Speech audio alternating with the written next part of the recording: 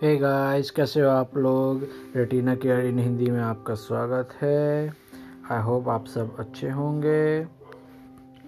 तो आज के एपिसोड में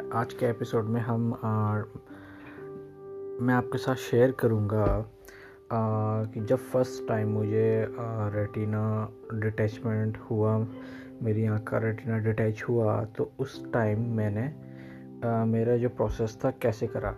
तो इस एपिसोड में आपको ये हेल्प मिलेगी कि अगर आप या फिर आपका कोई फ्रेंड या कोई रिलेटिव इस प्रॉब्लम फेस कर रहा है, तो आप ये नॉलेज या फिर ये पॉडकास्ट आप उनके साथ शेयर कर सकते हैं। तो चलिए स्टार्ट करते हैं। तो ये बात है 2016 की, और मैं उस टाइम होटल इंडस्ट्री में जॉब करता था। तो और होटल इंडस्ट्री में ऐसा है कि खाने पीने सोने का कोई टाइम नहीं है। तो ये सब जो खाने पीने का कोई टाइमिंग नहीं होती हमारी होटल इंडस्ट्री में। तो उस टाइम क्या होता था कि इन सब का इफ़ेक्ट जो है आपकी लाइफ पे तो पड़ता ही है, आपकी लाइफ पे पड़ता है या स्ट्रेस आता है। तो ये सब सबसे पहले आपके जो ऊपर का हेड का एरिया होता है, लाइक आँखों पे सब हेड यहाँ पड़ता है। और अगर आप हाई मायोपिया पेशेंट हैं तब तो और ज़्यादा ये रिस्की होता है आपके लिए। बट जब तक आपको प्रॉब्लम होगी नहीं तो हम उस चीज़ को इग्नोर ही करते हैं। तो सेम मेरे साथ भी हुआ, मैंने भी इग्नोर करा। मैं हाई मायोपिया था और मैं कॉन्टैक्ट लेंस भी यूज़ करता था, जो मुझे नहीं करने चाहिए थे। बट मुझे इतनी नॉलेज नहीं थी, ना मैं इतना अवेयर था इस चीज़ को लेकर। तो हुआ यूँ कि होटल लाइन में जब मैंने काम करना स्टार्ट करा, मैंने कुछ ईयर्स वहाँ काम करा, तो करते करते उसका बहुत नेगेटिव इफ़ेक्ट पड़ा मेरी आई हेल्थ पे। बट फिर भी मैंने एक तरीके से उसे इग्नोर ही करा।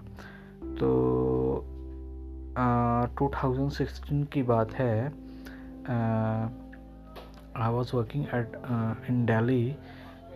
तो हुआ ऐसे कि मेरी जो राइट आई थी उसमें मेरे को सडन एकदम से धुंधला सा दिखाई देने लगा। तो मुझे लगा कि यार ये चलो होता है समटाइम्स, कोई नॉर्मल होगा, मतलब कुछ प्रॉब्लम होगी आई में। तो उसका एक्सपीरियंस ऐसा था कि मुझे उसमें कोई पेन नहीं हुआ, कुछ नहीं हुआ, कोई पेन नहीं, कुछ नहीं। बस जैसे मान लीजिए आपकी एक लाइट जल रही है, कोई एलईडी बल्ब है, आप उसे देख रहे हो, तो आपको फील होगा कि वो एलईडी बल्ब जल रहा है, बट वो आपको दिखेगा नहीं। आपको उसकी लाइट फील होगी बट वो आपको दिखेगा नहीं, वो ब्लर रहेगा, धुंधला रहेगा पूरा। तो ऐसा था। तो मेरी जो राइट आई थी उसमें रेटिना डिटैच हो चुका था, बट मैं समझ नहीं पा रहा था क्योंकि मैंने उस प्रॉब्लम को कभी फेस नहीं करा था। और जो उस टाइम मेरी लेफ़्ट आई ठीक थी, तो मैं उससे वर्क कर रहा था, तो मेरा काम चल रहा था, तो इसलिए मैंने इग्नोर कर दिया। ऐसे करते करते 3-4 दिन हो गए और फिर किसी रीज़न से मैं अपने होम टाउन आया।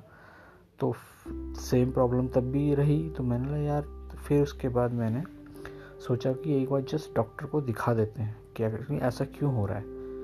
तो मैं अपने होम टाउन में जो मेरे लोकल डॉक्टर का क्लिनिक था, मैं आई डॉक्टर पे मैं उनके पास गया। तो मैंने उन्हें दिखाया।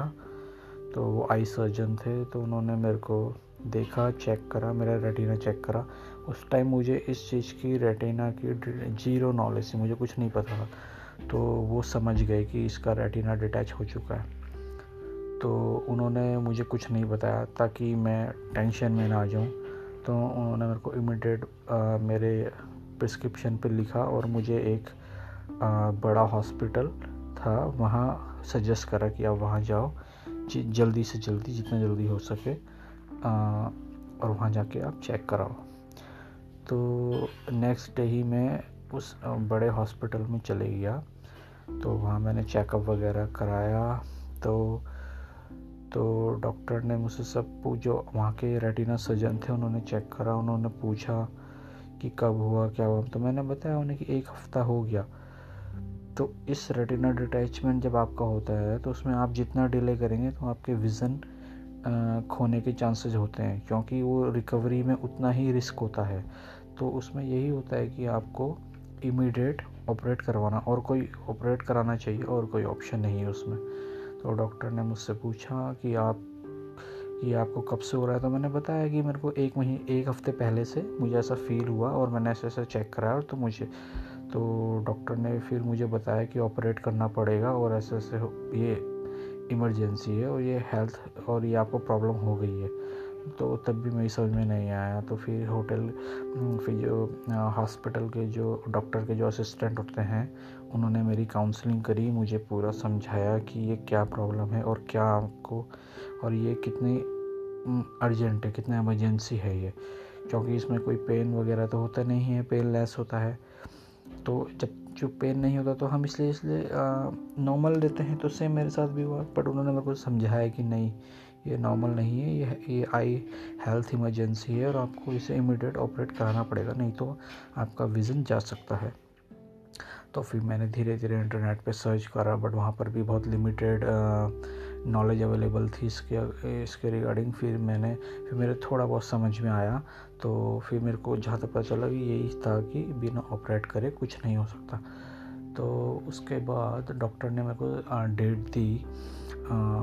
ये सब बात है 2016 की। तो उसके बाद जो डॉक्टर के काउंसलर थे उन्होंने मेरे को डेट दी और बोला कि आप इसे फटाफट इमीडिएट ऑपरेट कराइए वरना आपका विज़न जा सकता है। तो उन्होंने मेरे को डेट दी, तो फिर उन्होंने ऑपरेट करा। ये मेरा आपका, तो इन्होंने मेरे को 2-3 दिन बाद का डेट दे दी थी और उसके बाद मेरे को इन्होंने मॉर्निंग सुबह 9 AM हॉस्पिटल बुला लिया था।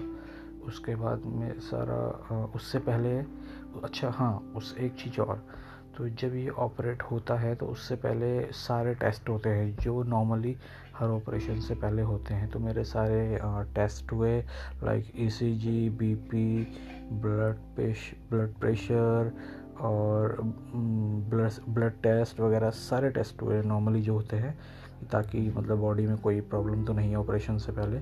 और वो सब नॉर्मल होने के बाद ही डॉक्टर वो टेस्ट चेक करते हैं, उसके बाद ही डॉक्टर ऑपरेशन का डिसीजन लेते हैं।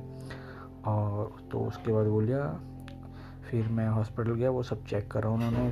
फिर मैंने अपनी उसकी फ़ीस वहाँ डिपॉज़िट कराई। उसके बाद उन्होंने मेरा बीपी फिर से चेक करा। बीपी चेक करने के बाद मैं उस टाइम बहुत डरा हुआ था कि कैसे होगा, क्या होगा।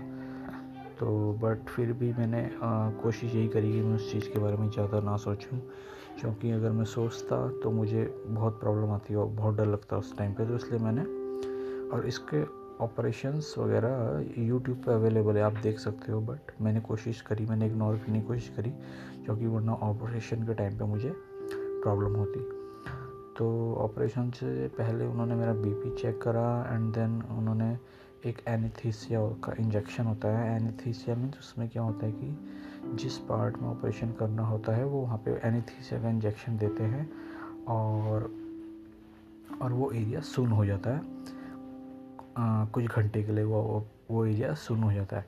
तो जैसे आई का ऑपरेशन था तो उन्होंने आई का एनेस्थीसिया दिया मुझे और मेरी आई को सुन्न कर दिया था कुछ घंटे के लिए।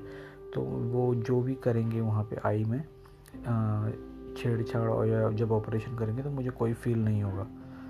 तो उन्होंने एनेस्थीसिया दिया तो मुझे तो कुछ फील नहीं, बट थोड़ा तो हल्का सा पेनफुल तो होता ही है, बट वो आपको बाद में पता चलता है, क्योंकि उस टाइम तो एनेस्थीसिया का इंजेक्शन होता है तो उसमें कुछ पता नहीं चलता, वो आपको बाद में 3-4 घंटे बाद ही पता चलेगा।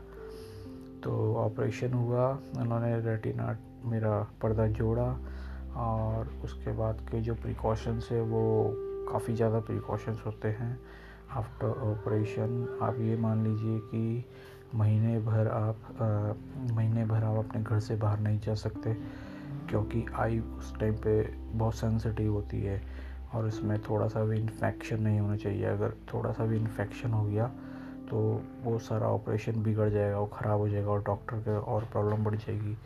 तो आपको बहुत ज़्यादा ध्यान रखना पड़ता है, उसमें पानी नहीं लगना चाहिए बिल्कुल भी।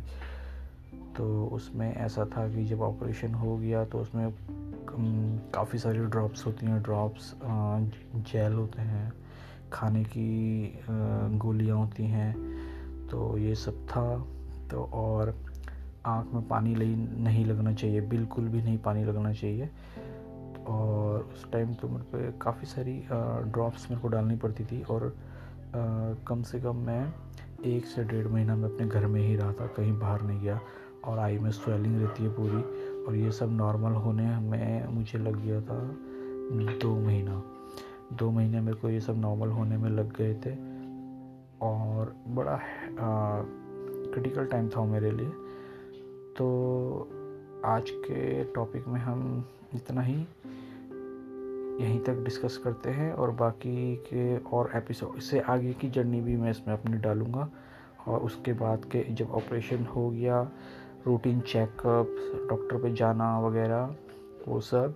और आपके अगर कोई भी क्वेश्चंस या कुछ भी क्वेरी है, आप मेरे को डायरेक्टली मैसेज कर सकते हैं। और इस पॉडकास्ट को आप अपने फ्रेंड्स रिलेटिव्स के साथ शेयर कर सकते हैं, ये उनके लिए काफ़ी हेल्पफुल होगा। चलिए, थैंक यू।